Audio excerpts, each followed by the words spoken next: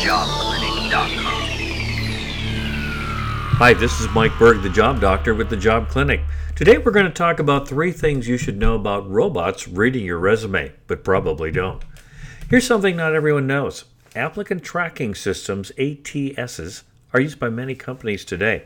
When you apply through an ATS, and you know it won't be advertised this as an ATS, all of your information is entered into a candidate profile for the hiring manager to view. Each applicant receives his or her own personalized candidate profile.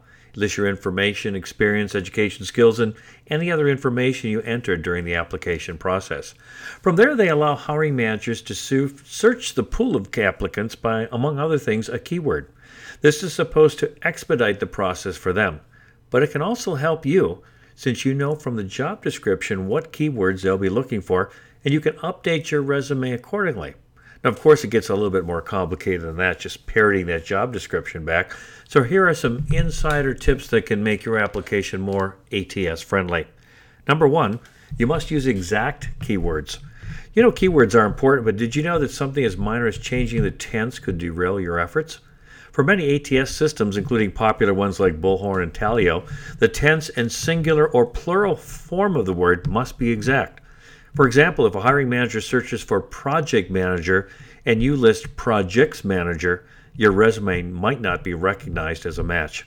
What does this mean for you? The most important thing you can do to increase your chances of getting selected is to include keywords in your resume. To make sure you're using the ones the hiring manager is most likely to search, copy the exact keywords from the job posting. One way to do this is to add a skills section. That way you can tailor your resume to each job and make sure you're including the keywords without having to rewrite your bullets entirely. Number 2, you can't fool the system. Some ATS rank candidates by how frequently the search keyword is used.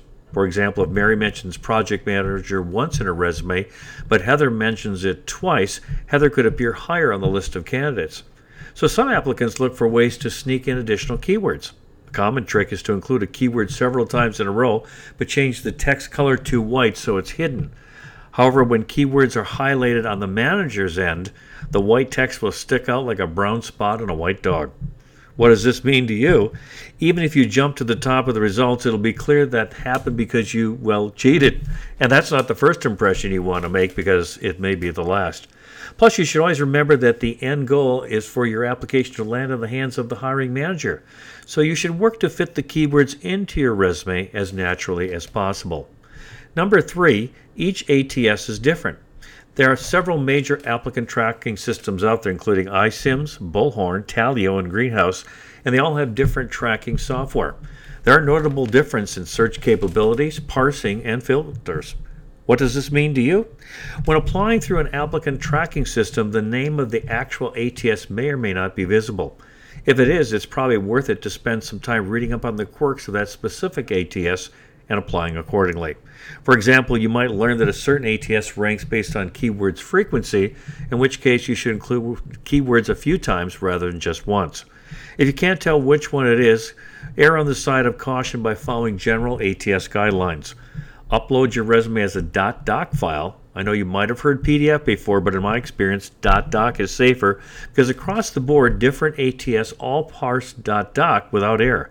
Stick to exact keyword matches from job postings and never stuff keywords into places they don't belong.